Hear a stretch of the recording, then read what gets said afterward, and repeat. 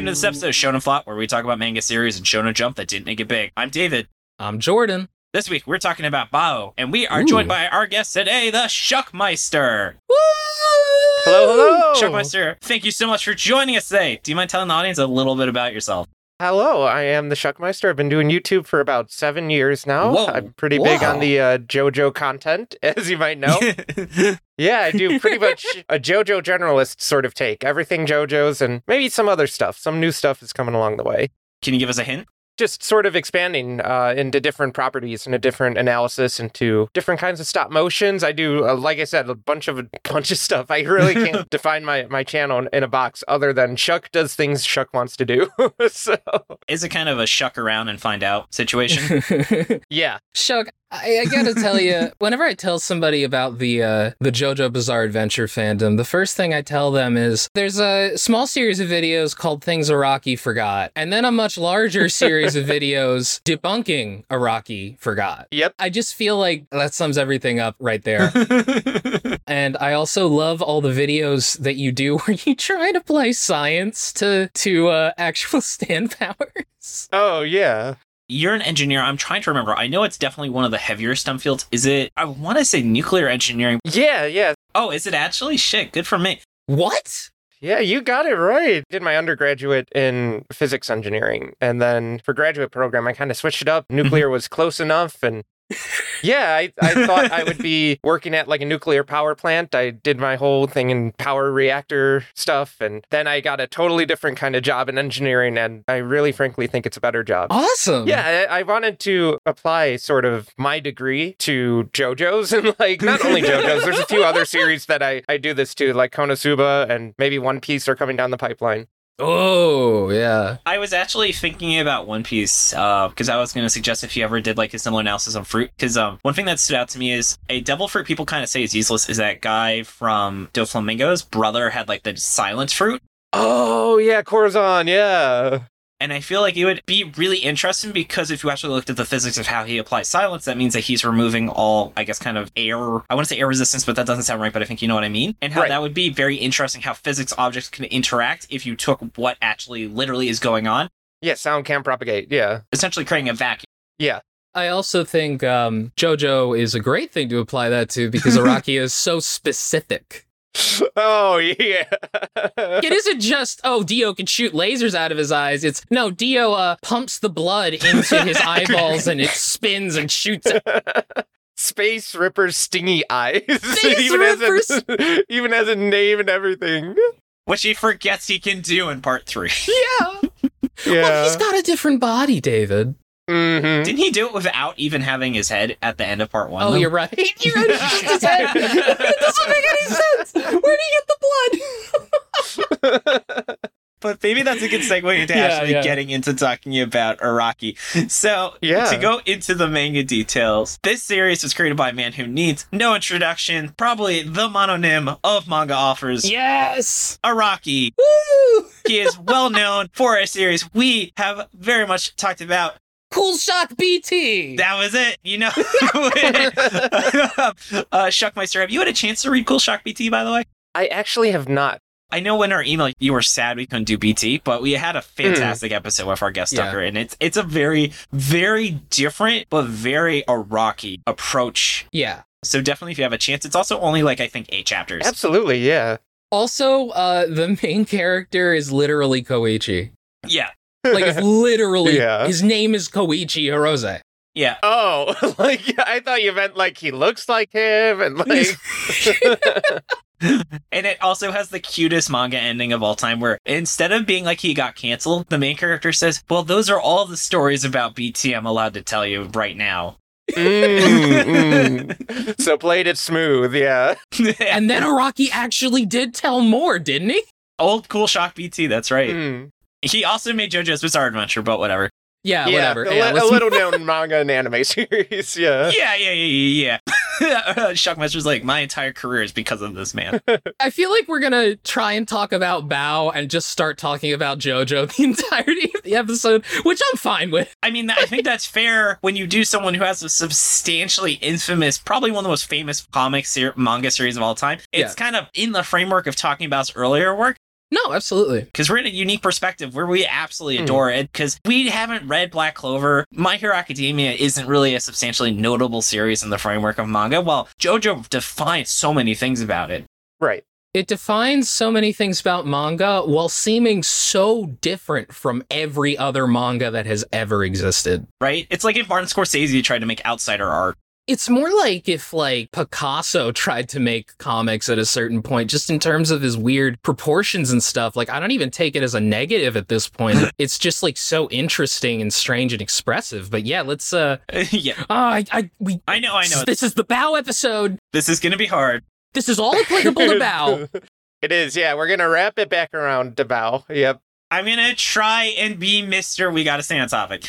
Okay. So staying on topic, though, this ran from May 1984 to February 1985. It ran for, the chapter run of this series is really weird. Confusing Shonen Jump as hell. didn't really standardize how chapters worked until like the 90s. So this technically ran for 17 chapters in 2 volumes or 9 chapters, because some of the chapters, I guess they just kind of combined, because I guess back then, if like part 1, 2, 3 of a certain, like the same scenario, they would just merge it into one chapter.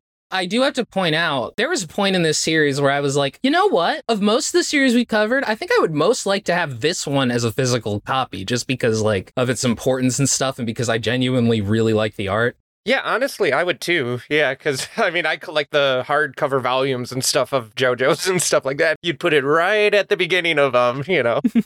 Well, I'm sorry to tell you, Shuck, that it has been out of print since 1995. But no way. Yeah. What we're reading right now is like a very early 90s English release of Bao. It's so interesting. Did not happen to like almost ever. And I think that's why the volumes are so strange. It's also why the series is flipped left to right. Like, you know, we mentioned on the early episode, they stopped doing that at a certain point when they realized that Americans could just read right to left, worse comes to worse. It wasn't a big deal. I did notice that too while reading. Yep. I wonder if they'd ever retranslate it without flipping, or if it's like probably good enough. It's kind of good enough, you know? Yeah. I think it's actually a good translation. Like, I was actually impressed they kept the currency as yen and left a note instead of just talking in dollars, which I thought would have been the style at the time. They did like a surprisingly good job for like an old manga. I mean, this easily kicks the shit out of the Duong translation that many people had to suffer through. They ruined part 4, yeah. I think, Shuck, my first email to you, I signed it with "Have a Beautiful Duong." Yeah. No, I totally know it's legitimately pronounced Duong, but like the memes have always been Duang, so I always say Duang, like intentionally. It's like, you got to be part of like, that was old 2004 kind of like culture, and like, God, I wish I was like into it back then. Oh, let me finish this up, though. So this was also adapted into an OVA. Let's be real, we know that it wasn't because it was successful. It was like Level E, where it was just by a very famous author. So, whatever. It is not a legitimate anime adaptation in the sense that the series was successful enough to get one. Also, from my understanding, so the adaptation only covers like maybe the first 2 chapters and the last chapter. It like cuts out a huge part of the middle. That's insane. Right, because I was looking up clips last night and I was like, wow, where is like all this stuff in the middle? They don't have the mandrill? No, they do not have the mandrill, unfortunately.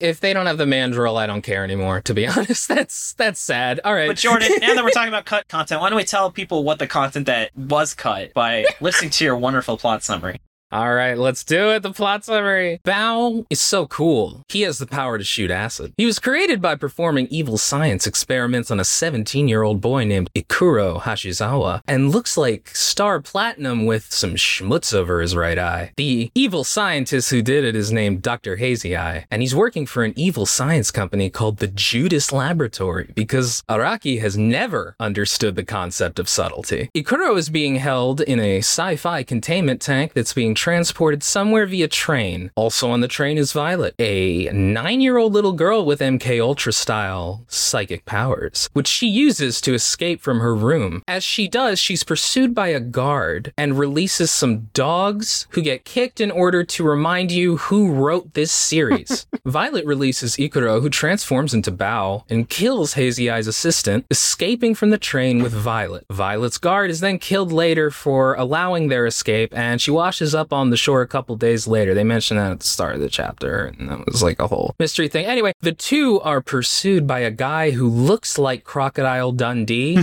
Croaky. little bit like Whole Horse too, honestly. Whole Horse beta, that beta version. Exactly. Part horse. Part horse, yeah, only a part horse. Yeah. He doesn't say his name, but he has a helpful name tag on his jacket that says Scarface. While he's trying to sneak around and be subtle, he's just got a name tag. He just has a name tag. This is set in the alternate universe where Rocky went with movie names instead of song names, I guess, to name everyone.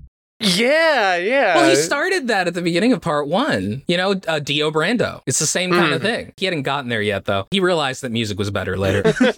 Anyway, Bao kills him with acid, and then Violet cheats at horse racing because they're broke as fuck. Well, Dr. Hazy Eye reveals that Bao is actually a parasite living inside Ikuro's body, which gives the host immense powers. However, in about 110 days, the Bao larva inside of Ikuro will transform, lay eggs inside of him, and then, when they hatch, they will infect the entire world. But thankfully, the series was canceled way before that happened. Araki demonstrates all of this by killing a dog, by the way. I know, yeah. 9 chapters, I gotta kill a dog in at least half of them. It's crazy how on brand he was so early in his career. Right? Meanwhile, Ikuro and Violet find an abandoned house, but are attacked by the Judas Laboratory. And Bao, just fucking pulls a dude's head off, just rips it off. It is brutal. The duo are then confronted by a fancy mummy who has a trained mutated mandrill named Martin that can throw spikes and shoot poison gas and a grappling hook out of his mouth. Bao defeats him by pulling out an engine from his stomach and destroying it, I guess? Popcorn David. Thank you. I'm gonna guess Martin was probably short for Martin Sheen. Martin Sheen. Just makes sense because he went with Christopher Walken later on. It's actually Steve Martin was who it was. You see, Chris Walken, Steve Martin, he went by last name. So. Oh, you're right. Got it. By the way, just a heads up, Jordan Tucker, he wants to know it's pronounced Bao. Yeah, I knew it. It's Bao. Yeah.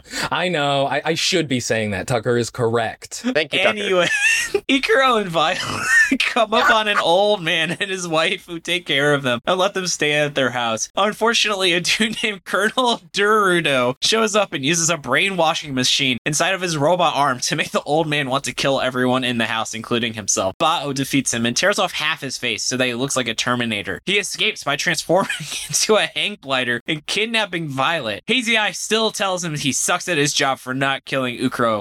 Okay, but he did transform into a hang glider, right? That literally... Yeah. That lady from Hunter x Hunter just fucking turns. Ikuro gets a motorcycle and decides to rescue Violet from the Judas lab. But first, he has to save a girl about to get run over on the train tracks. Like this is a 1920s silent movie. Turdo gets sick of being called bad at his job, so he attaches a sniper rifle to his arm and shoots at Ikuro, who blocks the bullet using his fucking motorcycle as a shield. Hell yeah, Jordan put that all in caps. It was awesome, dude. It was awesome. It was. Giant dude appears at the Judas lab. His name is Walken because Araki hadn't decided on the kind of references he would make. Hey, I'm walking here. And he's like the strongest psychic ever. The first thing he does is execute Derudo for being bad at his job. Popcorn shut. Okay, Bao goes to rescue Violet from the evil laboratory, but is stopped by Walken. Bao sends a broken knife through Walken's brain, but it only makes it more dangerous by knocking off his headphones. He was listening to them sick beats right there and just... Oh, yeah. He got super pissed that he couldn't anymore. So Dr. Hazy Eye activates the base's OSHA-required self-destruct sequence. God damn it, OSHA. I don't know why, but every single science base in the 80s, they were required by law to have a self-destruct sequence. After the Metroid Accords. After the Metroid Accords, yeah. Well, I'm glad they abolished OSHA over this, right? Yeah, it was a big deal. I remember that, yeah. Yeah. Without his tunes, Walken's raw psychic energy is unleashed, unintentionally killing the scientists who are trying to escape, like it's Black Mesa. Bao leads Walken into a cavern under the lab where he tells Violet to escape. Bao then plugs a damn laser cannon into his own wrist and uses it to cut Walken apart. This was my favorite part of the whole thing, yeah. So good! The lab then explodes, taking Hazy Eye and presumably Bao with him. Violet lives with the old couple who raise her like their own daughter. She says that using her psychic powers, she knows that Ikuro is still alive and he's just sleeping at the bottom of a lake. But we won't see him again until Araki decides to release the sequel, Bao Old. Fuck off, Jordan. So cheesy. I like how she literally says when I'm the same age as him. Yeah. Yeah. So Araki can write a romance between the two. It's kind of weird. You know, it probably would be a better romance than Attack of the Clones, but I'm not expecting by much. It's like poetry, it rhymes. It's like poetry, it rhymes. Bao. Still a better romance story than Twilight. Whoa. What if you made a crossover where it's Bao Old Shock BT? He might, all right? You're just giving him ideas by saying that. And instead they just waited too long and now she's like 80 years old. Why do you think he's been on break for like 9 months already? Oh god. Because he's got to find out what the fuck a lion is because one didn't show up in part 9. Yeah. I know it's Jojo Leone, but come on. He drew a tiger as an arbitrary example of a big cat. I was like, you had to have done that on purpose, Araki. Yep. Yeah. I think he trolls the readers a lot more than people realize. Just sort of says, yeah, I'm going to do it this way. It's like, wait a minute, there's like another person named Earth, Wind, and Fire. It's like, oh, there is? Okay, I'm going to do it this way. Whoops. Whatever. I really respect that about Araki, actually, because what he's able to do that a lot of people don't, and he's able to do this specifically because he doesn't give a shit. If something isn't working, he'll just do something else. Yeah. That's true, yeah. I think that if he didn't do that, JoJo would just get bogged down in all this shit. Like, the thing about it is, like, people, bring up, oh, Araki forgot this, Araki forgot that. JoJo would not be a better series if it made more sense. Yeah, it's not like One Piece where it needs a super tight continuity. But anyway, sorry, we need to talk about the characters, Jordan. Yeah. We need to talk about the characters. So the first one is Violet. Very clever. She reminds me a lot of BT, so Shock. I'd be very curious if you agree when you get a chance to read that. Okay, yeah. BT, aka The Adventures of Young Dio. Yes, pretty much. She has a sixth sense, and as Jordan has noted, she has MK Ultra powers to cheat at horse racing, which I think was one of my favorite moments in the series, that It was so good. she used her psychic powers to earn money because they were broke. It was done in such an Araki way. Anybody else who would do this would be like, she's sitting there and she just puts her hands on her head and she's like, that horse will do it. But no, Araki shows up with like a fucking handmade Ouija board. And she has to ask permission from like the psychic force. She's like, will you tell me who the horse is? And he says yes. Yes. It's so good. It's a little bit of a far cry, because I know, like, Stone Ocean's coming out right now, and everyone's excited for Anasui and Diver Down to be in this next batch, right? And I don't know if you guys remember, there's a part, I guess it's going to be in the third batch, but, like, he just uses his stand to, like, phase into, like, some cash register and pull out a bunch of cash and run away. I love that. Actually, on that was my favorite part of part 4, when Josuke realizes, I can make a fuck ton of money with my stand. I think in the conversation, I would think that he has the easy stand to just make a ton of money without, like, being wanted by, like, the FBI. Mm. For having, like, supernatural, because he could just be the world's best repairman. Could he also cut money in half and then make it duplicate, but no, it would just fly back together and turn into a different denomination of money that is completely useless? Yes, it's turned into half Canadian, half American. Wait, how'd I get a $9 bill? Anyway, wise guy, why don't you tell us about Professor Hazy Eye? Professor Hazy Eye, he's a scientist, man. He just does science experiments. Sounds like me. This was actually you, Shuck. Yeah, Yes. I imagined you there the whole time. Yeah. But specifically, I would like to point out he says multiple times, and it's very specific the way he phrases it. He wants to medically and militarily dominate the world. That is his stated goal.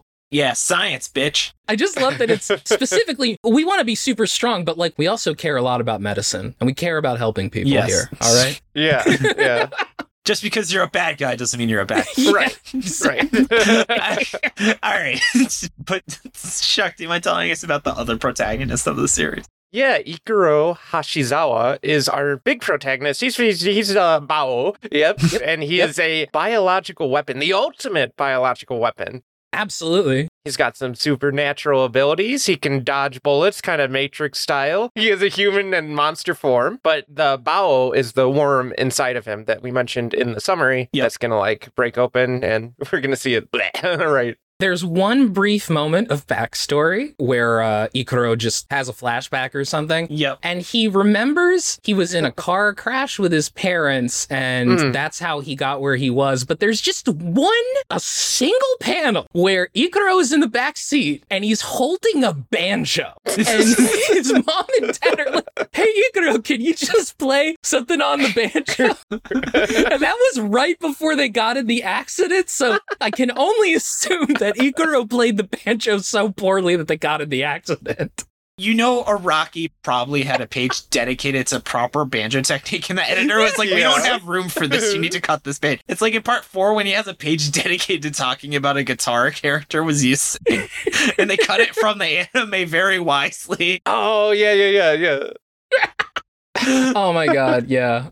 This is still reminding me, so Cool Shock BT really it existed because he had like a book of magic tricks and he would just randomly think about a magic trick and be like, how can I make a manga chapter about this magic trick? But Rocky has just never changed his entire life.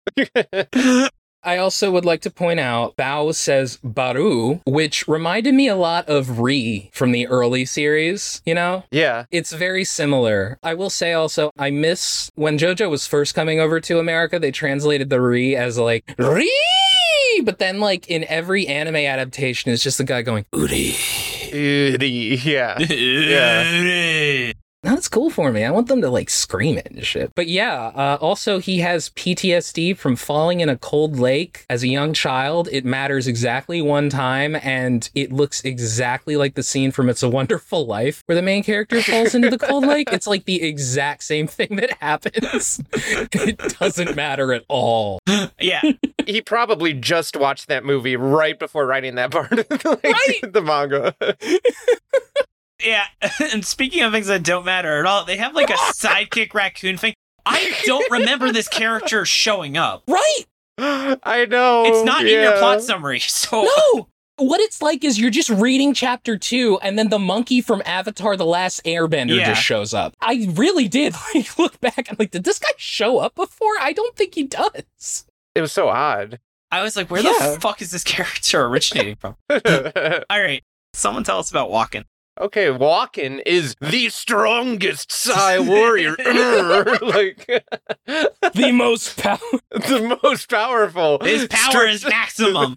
Straight out of Fist of the North Star without using his fists. You know? He's like a bad guy from Fist of the North Star. If you just showed me the panels of him in there and then said, "Oh yeah, Ken fights that guy and he just and he kills him," I'd be like, "Yeah, no, that makes sense." Duh, of course. Yeah. But he also does have a lot of like sort of pseudo proto-Pillarmens. Yeah. Yeah, well, a lot of this has like pseudo Pillarman stuff. That's why it's cool. But yeah. And yes, Christopher Walken. Anyway. Should we go into why I failed? Yeah, let's go. Okay. So, Jordan, tell us. Fucking, this is a great recording. Thank you so much for being on. Yeah. I don't know a good segue. Jordan, just tell us about what the series didn't do well. So this series, it has everything that made Araki interesting, as well as all of his flaws. Yes. Absolutely. I don't think there's a single flaw in here that you don't also see in JoJo Part 1 in some way. Like, for instance, it's sometimes really hard to figure out what happened from panel to panel, which I think is the series' biggest issue. Like, the characters kind of disappear, like Violet starts to not matter. Violet just ceases to exist for 90% of the series. She's important, then she's not. It's like, oh, welcome back. Where were you? Even the manga forgot she was important because the guy's like, you only captured Violet. What the fuck was the point of that? I'm like, my guy, she's a fucking psychic. Yeah, she was captured at the beginning. They wanted her so bad. That's a successful mission that you kidnap Violet. I also love like how as soon as Violet gets kidnapped, we're just in filler. There's like a chapter where like this girl is like dealing with this fucking incel dude who's like being real annoying. Like a douchebag, yeah. And like a douche and shit. And then like Ikuro shows up. This is when Ikuro saves her from the train tracks. But there's just no snidely whiplash in this fucking part. Like, it's not a part of the plot. I don't know why it's there. It's just like suddenly this is going on. Reason it's there is to show that he can finally have some control over his powers. Yeah. And it was set up in the most like predictable way ever. That was the thing, is it literally showed no progression. Like, it was cool of this, like, oh, he's merging with the worm. Mm-hmm. Yeah. There are some things they mention in here that it's like, oh, that'd be cool to see. Like the fact that Bao apparently is going to mutate into a bunch of bugs and destroy the entire world. That would have been interesting. Yeah. I also feel like Araki kind of midway through forgets about cool science facts, which is half the reason why I thought this series was interesting. Because people just have powers. And I'm like, where's like half a page of exposition about how the cyborg works? You know? Doesn't matter. He's just a cyborg. Cyborg's real now. Yeah. I want to hear how like mandrills are proportionately the strongest type of, monkey. But no, it's just a giant monkey. Like, God, we got to get Tirzu on this. Tirzu, tell us how mandrills work. Right? All the YouTubers, bring them all. Go into David's YouTube history and just grab everybody. I do support this. Yeah. Let's do this. But also, speaking of the cyborg dude, first of all, oh man, who's the Nazi dude from part 2? Stroheim. Totally proto-Stroheim. Absolutely, yeah. I also really loved how he attached... Well, first of all, he shows up with his hand and he's like, I have attached a brainwashing machine to my hand. Just stabs people in the head and brainwashes them. He uses the sniper rifle. It literally plugs into his robot eye. That was cool. Yeah, I also feel like the series, as I talked about, doesn't do a lot of show, don't tell, where like characters are over-explaining everything that's going on. And I feel like that was kind of the style at the time. Like even American comics had that issue, but I still think it's a fair criticism. That's something the show don't tell. Is he telling more than he's showing? Wait, which way do you want that? The tell? He was over-explaining what characters were doing. Over-explaining, okay. Yeah. Chapter 1, there's a really good example where characters like thinking, oh, let me release the dogs as a distraction. Like you could have just had them release the dogs and then showed people being distracted. Yeah. I would say, though, that he really didn't grow out of that phase for a long while. You see that in a lot of JoJo's. Did he grow out of that phase? I'm pretty sure he still did it in part 6, so I'm not sure when he grew out of it. No, part 6, Dragon's Dream, is just like what comes to mind. I have to explain everything about feng shui for this like 2-chapter fight to make sense. It's like, wait, what? Scientology? Tom Cruise? What's going on? Oh, the anime's just going to cut that fight. They're like, we don't have the budget to explain this No. I still can't believe. I thought it was a joke about the Lego ozone house in part 8, and then I actually got to that part. And I was like, Araki, you have to fucking be kidding me. Oh, Your stand is a Lego model of the White House that he has to bury in a certain location, and it causes atmospheric pressure. David, we mentioned before here, I've read every part except for part 8, so as long as you don't talk about part 8, you're not spoiling anything for me. You said you've read part of part 8. I read part of part 8. I don't think I got to that part. If he's halfway, he's not to ozone, baby. That's a ladder fight. I don't really care. It's not like they're at a toy store and you see Lego White House models and one of them turns out to be a stand. This dude just fucking has a Lego White House and he buries it, and that's the stand fight. No, I mean, that's the thing. I've heard it said before, like Chip Cheesem on the Dogs Must Die podcast mentions this all the time, but it's kind of impossible to spoil JoJo because the shit that happens in there is so goddamn crazy that it's like, oh, you know that Dio has like Jonathan Joestar's body and like can stop time or whatever. That does not actually spoil anything about JoJo for you. Like most people, I got into it through the memes, and you guys probably also got into it through the memes. Yeah.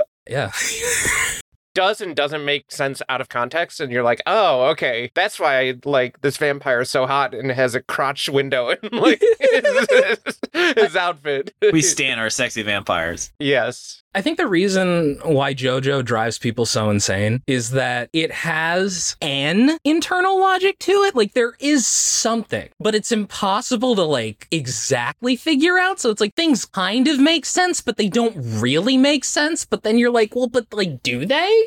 It's whatever the author wants it to be at the time. Only Araki can make JoJo's Bizarre Adventure. Yes. But there's also only one person I think that's qualified to talk about how good the series is. So Shuck is our number one JoJo expert. JoJo scientist. Yeah, I'm the JoJo science guy. You're a JoJologist is what you are. JoJologist. I like it. Yeah. Fuck, that's really good. All right, let's get into the positive. So this manga was so freaking metal. I mean, it is unreal. Like, you go from like 0 to 100 so fast. Like we brought up, the paneling, the framing between panels, like it's a little choppy, but like when it hits really hard. And like immediately I think back to the last chapter. It really blew me away because up until it, I was like, okay, it's good. I get it, but I can see why it wasn't that popular. And then the last chapter is just like, no, we're just going to go all over the place, blow everything up. Huge explosion, laser guns, shooting a guy in half. I'm going to plug a laser into my arm. Dude. Halfway through reading this, I told David, pro tip, put on the Doom 2016 soundtrack while you're reading this. Ooh, yeah. Shuck, I don't know your music taste, but I'm just going to go out on a limb and say I'm the biggest metalhead in this chat right now. Yeah, I would say. This was like some fucking metal, dude. This was like brutal. Like, man, put on some goddamn Metallica while you're listening to this. Some like classic shit. Yeah, some Slayer. Yeah. And I think that ties into what it does really well is when it goes in and delves into that body horror. And like, even if the characters are like a little off proportion here and there, like the art is really, really dang good. And it's so expressive, and it's so fascinating to see how character designs that were, you know, you don't expect them to like have their faces melted off or whatever, have their like things disintegrated. It's just crazy. Nobody does body horror like Araki. He is so good at it. Part 7 is just like a constant stream of body horror. But you see that even back here in Part 0, in Bao, where it's this crazy thing where like he almost makes a cross section of people's muscles and they just like peel off, and it's disgusting, but like interesting too. You know, it kind of reminded me of like Heaven's Door, but like what that would actually look like if like your stuff was peeling off. Did you notice the part where he showed like a hand that was like decomposing sort of, and like the fingernails were ripping off? Araki loves his fingernails. He does. So there was that offhand comment to Part 0. What's our take? Do we legitimately think this is Part 0 of JoJo's?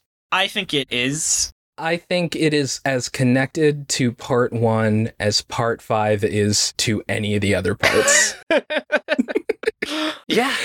can see it. Yeah, Part 5 says it's like, oh yeah, you're Dio's son, right? Okay, go do your own thing. Yeah, we don't have to worry about it anymore. Yeah. I think that regardless of whether or not you literally view it as Part 0, I think that it's really interesting to read it as Part 0. Yeah. And I think that you absolutely can do that. You just gotta pretend that, like, Ikuro's name is, like, Ikujo Hashigata. That's what it is. The Ikujo Giuseppe or something. Yeah. No, Ishigo Hashigata. Hashigata. I mean, I love those memes where it's like finding JoJo in Josuke's. And I know it's like some weird quirk of Japanese how it actually works. Yeah. Unrelated to that, I actually also really like how Violet was portrayed as a very, I would say, positive portrayal. She wasn't a love interest. Yeah. I mean, she's 9 years old, but she still shows a lot of autonomy. She is an independent character. She helps him substantially, and it's a shame she got kidnapped at the end and she became less important. But I think when she had chances to shine, she really was a strong female character, which, to be honest, Araki didn't do a very good job of for a long time in his career. No, he didn't. Interesting how he just completely forgot that he actually could competently write. And this is a child who doesn't look like a fucking monster creature. Right. Best drawn child Araki has ever made. It's crazy. I don't get it. How did he get worse at drawing kids? He writes Violet, and then he's like, oh, I'm going to take a break on writing characters like that until Part 4. It's like, right? I'm glad she got a happy ending, though.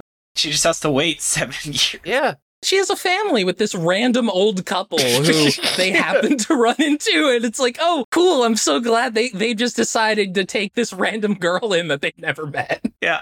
So now what were your favorite, like, little character moments throughout it? Ooh. Like I said, the horse race, I think, was just chef's kiss. That was the exact kind of like little character moment where it's not super important to the plot, but it is a good example of the characters applying the logic of the universe in a way to solve their situation that I found completely believable. Like, they're broke, they have a psychic, they can rig gambling. That's literally what I would have done in their situation. Yeah. It makes sense, yeah. How about you, Shuck? What was your favorite little character moment?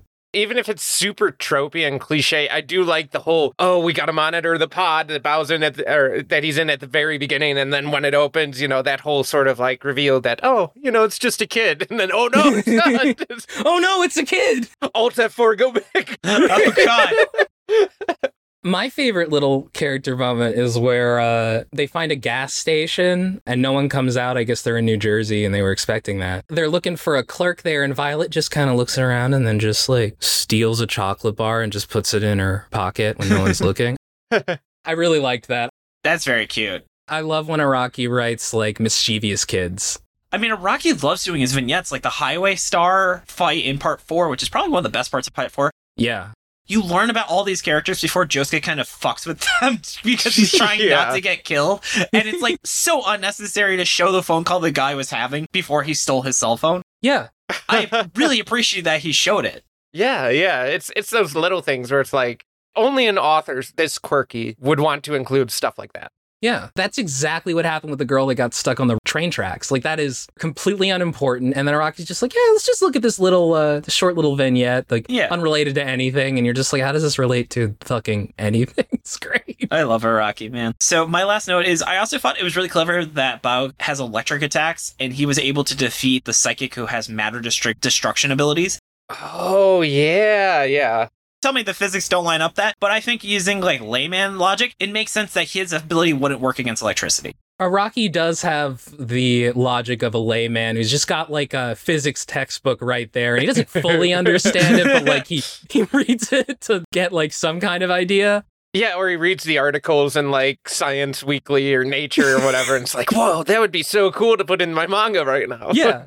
He must be #1 pick for trivia out of any manga creator of all time.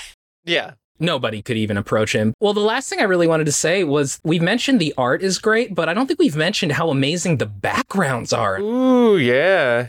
There are some amazing compositions that just show like really, honestly, incredibly well done and very solidly constructed houses and machinery and like all this stuff where it's just extremely impressive.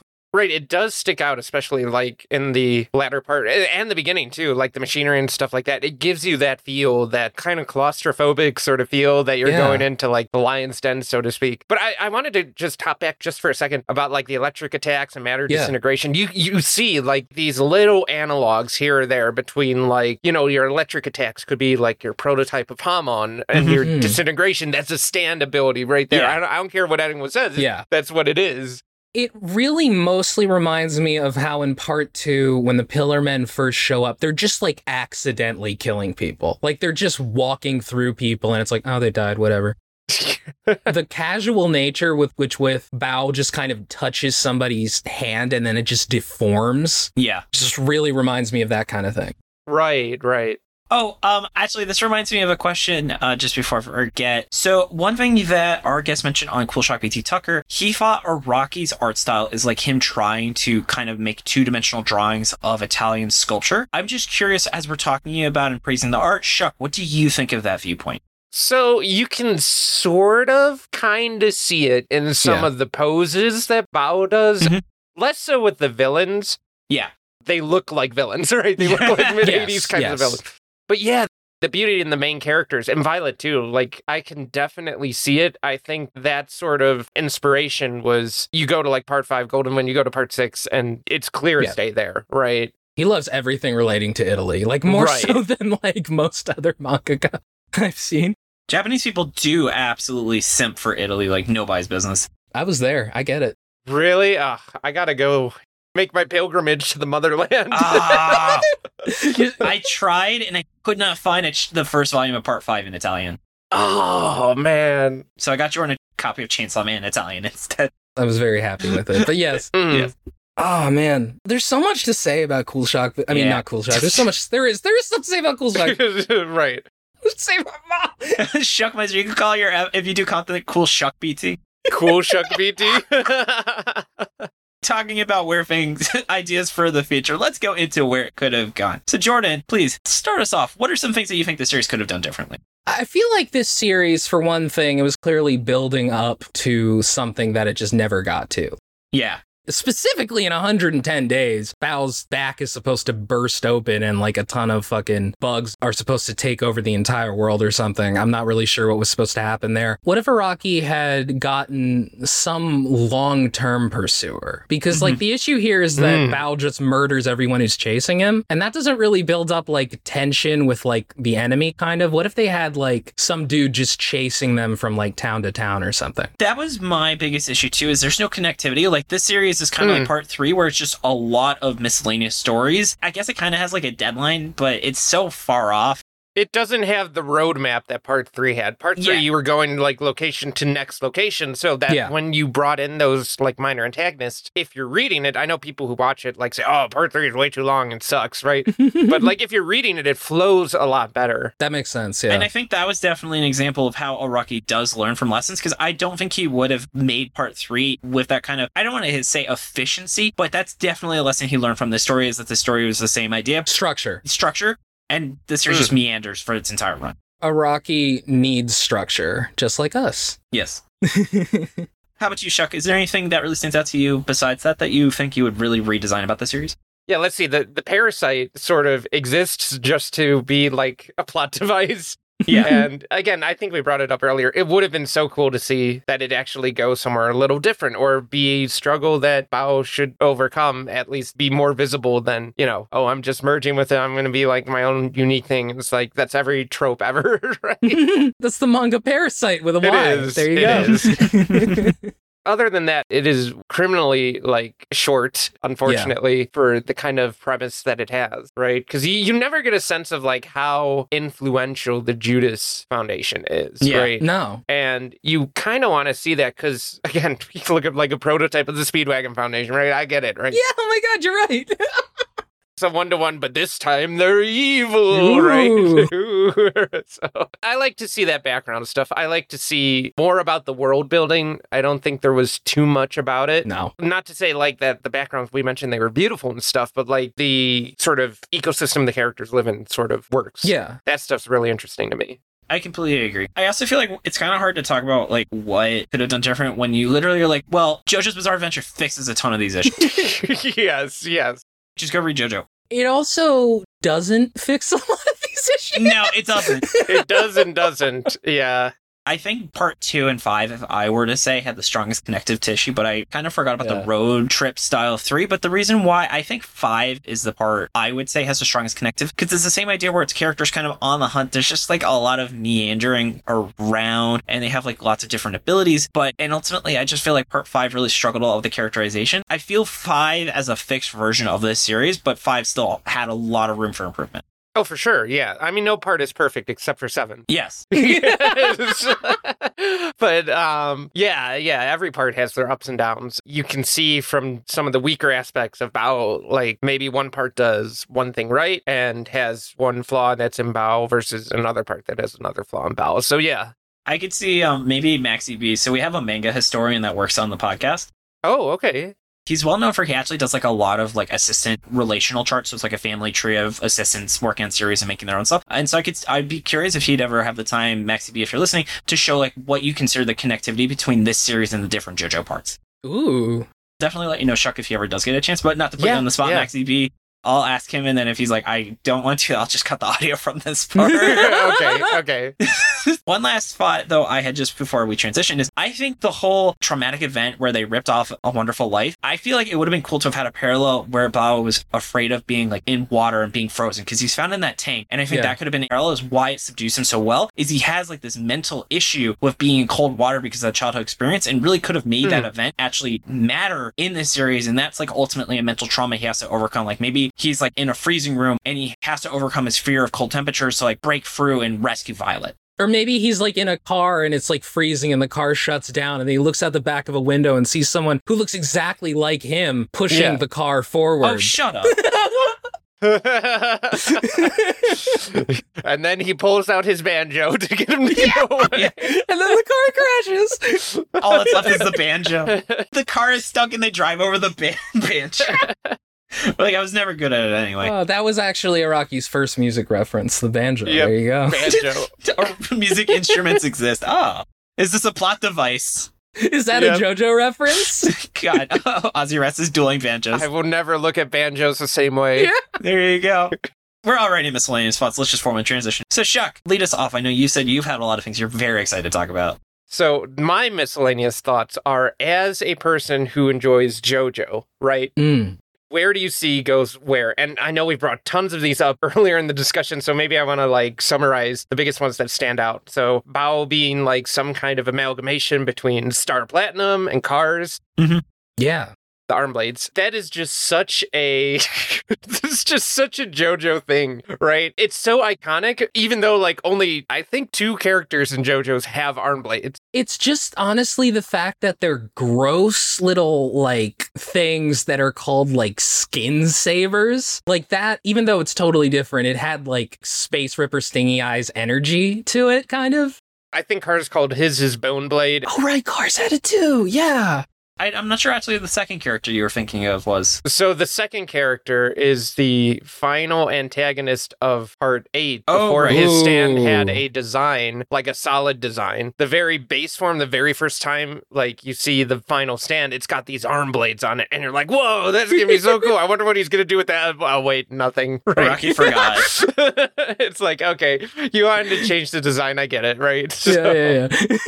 But like seeing a nod, a wink and a nod there to like Cars and Part 2 and all the way to Bao, like that's just so great, like for me as like a reader. Yeah, I totally agree.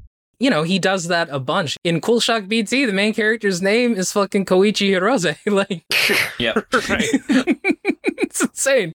All these prototypes of characters like Whole Horse and Stroheim, and Speedwagon Foundation, and maybe I didn't really see a one-to-one for Violet specifically, but that's good that you know that, okay, you can see where the inspiration led. It's got its own sort of unique thing to it, right? I mean, obviously, I think that the immediate comparison with her is the gross kid with Harvest. Shigechi, there we go. Obviously, yes. Obviously, yep. So, you know, she steals money, you know? She steals money, yeah. Boingo is the one that has the stand power that's closest. Who's the Boingo in that situation, though? There's no Boingo. Boingo's in your heart. I'm talking about character.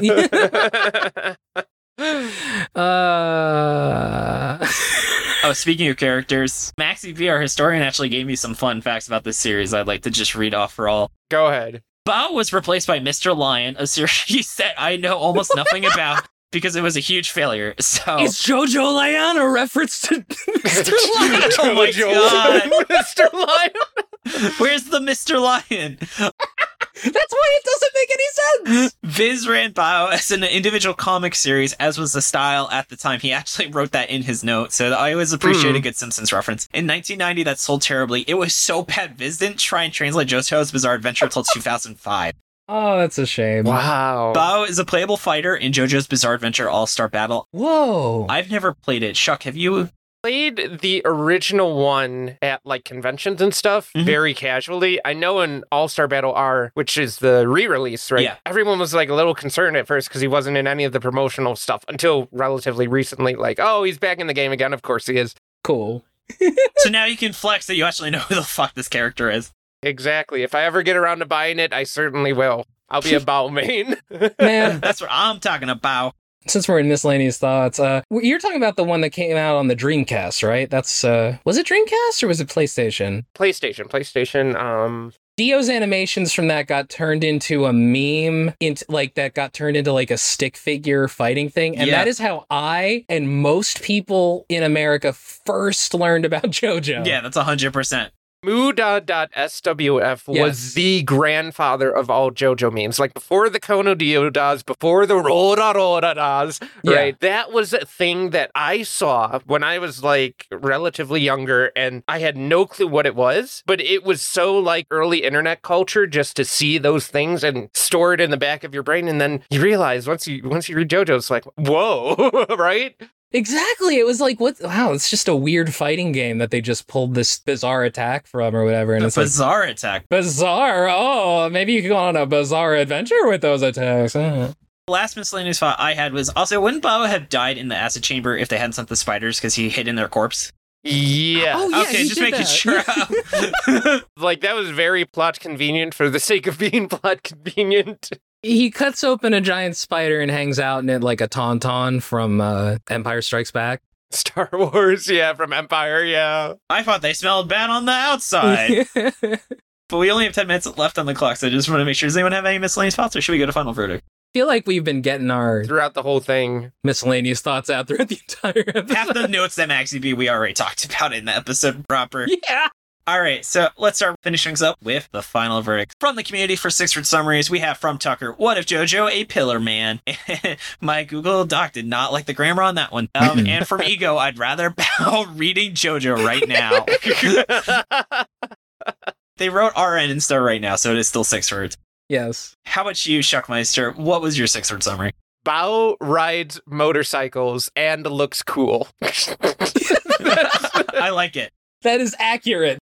I came up with that like all the way through, like up until the very last chapter. Like that was my entire thought. It's like Araki thinking like to the youth of the age. Like, how do I appeal to the youth? He has not one but 2 motorcycles. Motorcycles are cool. Motorcycles are cool. It's just like something so simplistic like that. It just summarizes like what Bao was about. I mean, motorcycles were part of probably one of the best parts of part 4. Oh yeah, absolutely. Yeah. If Araki shows a motorcycle, you're going to have a good time. Yeah. Mhm. Exactly. Jordan, what's your 6-word summary? 2 dogs, omae wa manshinderu. Nani?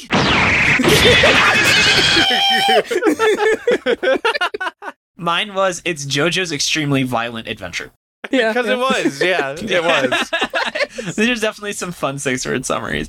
I can't believe Araki toned it down for part 1. Right? Honestly. Honestly. He only killed 1 dog. I mean, Jack the Ripper comes out of a horse, right? Yeah.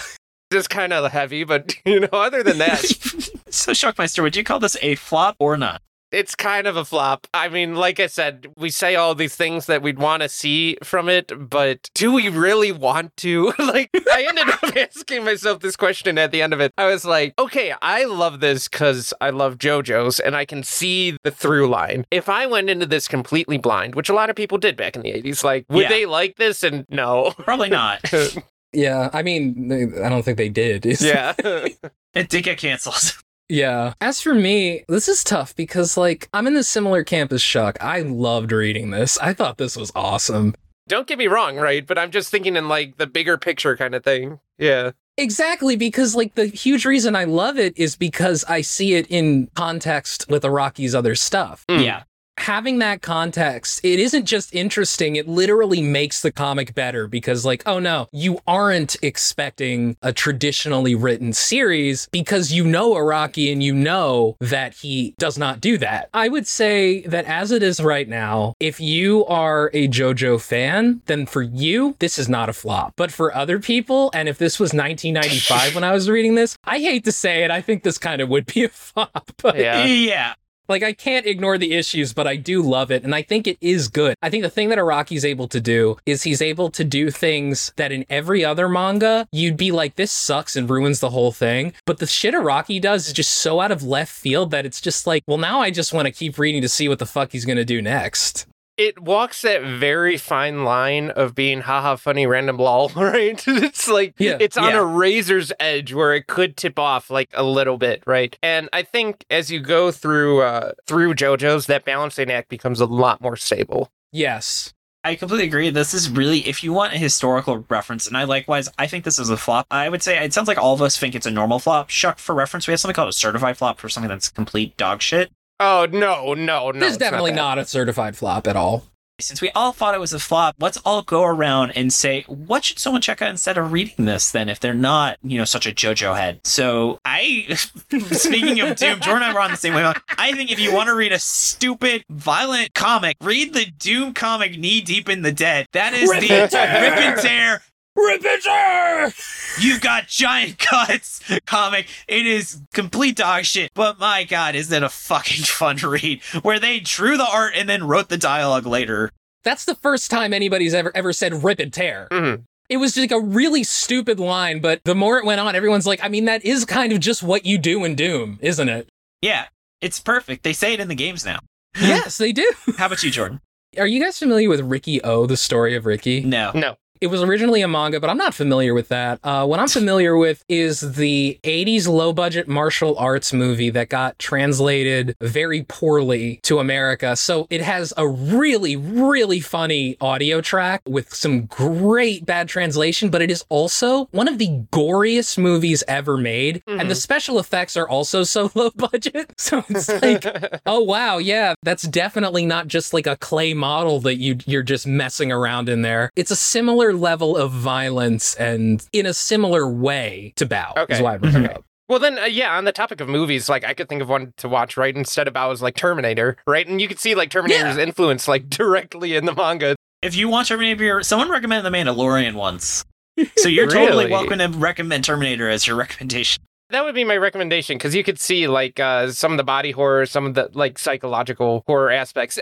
I mean, a movie's much shorter. It's a little more straightforward and to the point about those things, but I think would be just as enjoyable. And especially because then I felt like Araki just watched the movie and was like, man, I gotta include this in my manga. It's like, well, I could just watch the movie, right? Yeah. Like, remember when Araki just, like, decided to make a ton of references to Steven Spielberg's first movie, Duel, in JoJo Part 3? Yeah. The fact that I got it is strange because I just weird and happened to watch Duel. I don't know if most people even knew that that's what happened. There's no way they did. I don't think so. Yeah. That movie rules, by the way. Anyway, though, so Jordan, how can we compare this series to anything else? But Jordan, I think there is one manga we can compare. Chainsaw Man? Cool Shock BT. I think this is better than Cool Shock BT. I think Cool Shock BT is very... Yeah, fuck it. Yeah, I'll say this is better than Cool Shock BT. Ooh, but Cool Shock BT is still a very fun series to read. Why do you think it's better? Cool Shock BT definitely has very rough writing and like a lot of, if you think parts of the series didn't make sense, Cool Shock BT, like Araki wrote himself into a lot of corners in that series and he just has shit that doesn't, like, even I was like, that doesn't make sense. Yeah. You know how, like, that trap she has in the train in the first chapter? Yeah. That's essentially, like, what Cool Shock BT is as a series, is a little kid tricking adults with, like, tricks like that. Okay. But imagine that, but sometimes the scenes just don't make sense. And then there was weird tonal issues where Nazis, like, legitimate pedophile Nazis show up in this series about, like, a kid that's, like, trying to deal with high school bullies. Okay. Absolutely insane. How you know they're the bad guys, right? Yeah. They're Nazi pedophiles. That's literally what happened. He's not making anything up. I think you will have a great time reading Cool Shock BT. Oh, absolutely, yeah. All right. But speaking of how things that are great involving the Shuckmeister, why don't we go to shoutouts so we can hear more about everything you're doing in your world? Sure. Shuckmeister, I really, really want to say sincerely thank you so much. It is always a treat. Absolutely. Especially having someone that I've been watching your videos maybe since the beginning. I don't remember starting point, but at least for even before you were in grad school. So it's really awesome to always make a piece of content with someone that I've been a huge fan of. Well, thank you for having me. Absolutely. I'm very accessible when people want to reach out and collab on stuff. And I think that's part of like what I like about, having YouTube as like a passion of mine. Mm-hmm. It really isn't my career, even someone with the channel size of mine. You're literally a nuclear engineer, dude. I feel like that job is a little bit more important, or something else is calling me personally. It's a little more impressive. Slightly, just a touch. Yeah, but like these interactions, right? Meeting people and hearing like that, they watch your content, they see the stuff that you do. It makes it worth it at the end of the day, right? Because you have people who disagree, you have people who make rebuttal videos, and that's part of the internet space, the internet ecosystem. It can be fun, it can be irksome sometimes, but I try not to take it too seriously. So, and I think that's the right way to approach it. It's the philosophy on my channel. So you're like, okay, you asked about what projects are coming up. There's some big ones about, some new stop motions that I've got in the works. Ooh. There is the greatest JoJo theory you have ever heard, and only came about because we know nothing about Part 9. So I've crafted, like, why is Part 9 called JoJo Lands, right? That's one of the biggest videos. I've been working on it for like 2 months. Wanted it to be kind of like Ohara's video on like the best One Piece theory you'll ever watch. And I was like, okay, I'm going to do the best JoJo theory you'll ever watch, and it's going to be great, and it's going to be irrelevant as soon as Part 9 comes out, because it'll probably be wrong. Yeah, right? That's completely fair. Fans, check him out on their YouTube. Absolutely. Besides the JoJo sphere, I mean, you can see I've been working on this other series. It's about things that did it right. It's very vague in concept, like about what did what right? Mm-hmm. It sort of changes for every type of video, but I go through things that I'm so passionate about, whether it's the Blues Brothers movie, whether it's Fire Emblem Three Houses. The one I'm working on right now, I'm finishing the script for, is on Sly Cooper Band of Thieves, right? Nice. The second one? Yeah. The second one specifically, okay. The second one specifically, right? And what did these things do right? So I proposed, like, okay, something like Three Houses, its narrative structure did that so well compared to, like, dueling versus simultaneous narratives, right? The Blues Brothers captured culture, just the culture of, like, one region, one area so well. How did it do that, right? And that's sort of like a sleeper series on my channel that some of the videos do really well, some of them don't. It's topic dependent. Those stop motion and stand science are all the most well received on my channel. This is why you're the best JoJo reviewer on YouTube, because what's great is I'll watch it and it's like I'm watching this thing on JoJo, and then the guy doing it is just giving me these science facts. It's just like reading JoJo normal. Yeah. Yeah. I haven't seen you and Araki in the same room. That is true. I'm gonna lay a little thing down. It's I'll be heading to Miyagi Prefecture sometime very soon. Really? I guess that's where Araki lives. So if I could slide into his DMs and get an interview. Have you been to Japan before, Shuckmeister? I have not. No. Oh. It's going to be a new experience. So I went about 3 years ago, so I'm happy to give you some tips of what I did in Japan. I went to Osaka, Kyoto, and Tokyo, so more than happy to send you some recs if you'd like. Yeah, I'm definitely going to hit you up. But yeah, that's awesome. Also, I have one last question for you. Sure. I have seen people discuss that there is like a big four of JoJo YouTubers. And when I say that, do you know what I mean? Or is that like, have you heard that term before? When I was starting my channel, when I had like 7,000 subscribers back in mid 2018, right? The big three was like the X-Forts, Caleb, and Medi. Yeah. And now I think JoJo's is so big that, Yeah. Again, I was like the first different channel to cross 100,000 subscribers that wasn't one of them. But JoJo's has gotten so big. You have people like Bragan God, who has 400,000 subscribers now, like blowing all of them out of the water. And he does probably the best JoJo edited memes. He's such a nice guy. That's awesome. I've met X-Forts in person, and like he's really chill, and like I've always been watching his stuff, and yeah. I love X-Forts. I think he's the other the JoJo YouTuber I follow the most closely after you. Right. And so, yeah, that concept of the big four, I think it's sort of like dispersed. I think it's unfortunate recently because of these batch structures of Stone Ocean, the community's sort of in a tizzy right now. Like X-Forts is going into Chainsaw Man. I'm going in with like this new series of videos that I'm talking about. X-Forts is going into Chainsaw Man, you say? Oh, man. I do say, yeah, he's got some Chainsaw Man videos. I've avoided them because I haven't read it yet. I'm sort of waiting for the... Oh, you gotta. I'll watch the anime and then I'll start reading it, right? Whatever. If you want to taste, though, Fujimoto does have 2 one-shots that are not connected to Chainsaw Man that he made while he was waiting in between part 1 and 2. And they are absolutely some of the best. I would say Look Back is probably the best 180 pages of manga I've ever read in my entire life. It's fantastic, yeah. Ooh, okay. Yeah, we did an episode on it with Mother's Basement, and we did a full episode literally on essentially 3 chapters of manga. Yeah. I'll definitely have to check it out. Absolutely. Absolutely. And then I also want to give thanks, though, to Jordan for making the opening ending theme, being a great co-host and helping with the editing. You are so welcome. I also want to give props to Mer Lyle for the awesome cover art. You can find her online at Lyle Mer, and Nigel for being our generous art benefactor. Thanks to Dylan for assistance with editing. You can find his podcast, Anime Out of Context, at animeoutofcontext.com. Not a shocker. I want to give thanks to Tucker and Maxie B for assistance with pronunciation, translation, and other miscellaneous research. I want to give thanks to T-Root, Ozzy Rat, and T Wolfwood for being our awesome transcription volunteers. You can find them on our site as they become available. Sorry, Joe Mariva. I was about to say thanks to David, but since he interrupted me, I'm not going to say it anymore. What a dick. Also, everybody, please listen to my my second secret podcast, Mission Ignition, where I talk about a terrible TV show I remember from my childhood called Vampires, and nobody else remembers it, and that's fine. Maybe it should be forgotten. But yeah, maybe it should. Yeah, check it out. Check it out. I think that show, much like Jordan's other podcast, doesn't need to be watched. No, I'm just kidding, buddy. Oh no! Well, yeah, you should listen to it. My friend Lewis is a huge asshole to me. They were in the group chat and they were like, hey, new episode dropped. And I was like, oh, what podcast? And they're like, mine. And I was like, oh, I thought we were talking about a podcast people listen to. Ooh, brutal. God, it fucking devastated them. Ooh. Killed a guy. That's why I was like, oh, I guess you're not coming to Sarah's birthday party because you're dead. Oh my God. Speaking though of listening to podcasts, you can find us on Twitter at ShonenFlopcast and our website, ShonenFlop.com. We're also on Spotify, iTunes, YouTube, or wherever else you get your podcast. And come join the Shonen Flop Discord. It's open to everyone, patron or not. Come hang out with us, talk about anime, games, or whatever else is on your mind. We also have a monthly movie night. We actually did the Blues Brothers as our movie night, I think, a month ago. Oh, that's awesome. Yeah, Yeah. If you want to stick around, we, I think, are doing either Deadpool or The Incredibles this month. So Ozzy Rat, who's listening right now, has super awesome taste in music, or awesome taste in movies. So I'm sure she's got awesome taste in music.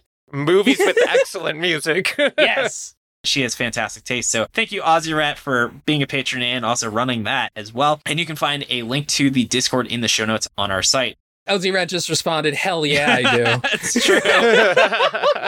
And though, if you've been listening to this podcast and want to help us keep going, consider subscribing to our Patreon. We have a ton of awesome perks like bonus episodes on Magu-chan, Lucifer, and the Biscuit Hammer. And based on this poll, Jordan and I are going to fully catch up on PPPPPP and see. Yes! Apparently, it is the glow up of Shonen Jump, where it was one of the worst first chapters, and it's officially too long now, Shuck, for us to cover on this podcast. Right. In the first episode, you listened to me talking about it, and I'm like, this is like weird, but I also feel like it's possible that maybe this is some Araki thing where it's like, I was gonna say, oh, the art seems really shitty, but then you get into it and you realize, oh, this art's actually extremely like expressive and just weird as fuck, and it turns out that's what's happening. So okay, yeah. Shuck, are you familiar with that series?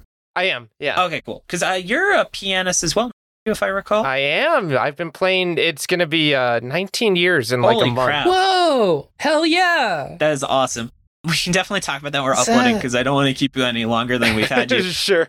So let me read off our patrons real quick. So I want to give thank you to our Chainsaw Man patrons, Pterodactyl Ghost, and Quick Animal Fact, Most Sharks Do Not Attend Church. Yes, one of our patron tiers is called Being a Chainsaw Man. Our second one is our Dolphin Dads, which is from Tracking Roving Animals for All Loving Girls and Raccoons Wolfwood, who is also listening in. Then moving down to our King of the Forest, we have Albie, Cram, Gabe Landau, Jacob Andrew Galloway, Josh Robinson, Marty, Rachel, my lovely girlfriend. She had another tummy ache, so I have to Aww. So my girlfriend keeps getting tummy aches, but it's because she eats too much banana pudding, so I can make fun of her. It's not like she has a medical condition. She brings it upon herself, these tummy aches. I get it.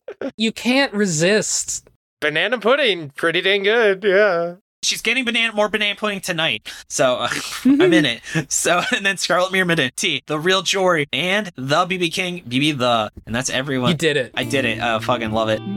Okay, thank you so much for joining us. Tune in next Monday as we give our first thoughts on the most recently canceled series in Shonen Jump. This has been David. This has been Jordan. This has been Chuck. And you've been listening to Shonen Flop. Keep on flopping, floppers. Yeah. I'm on a roundabout. And then a okay. All right.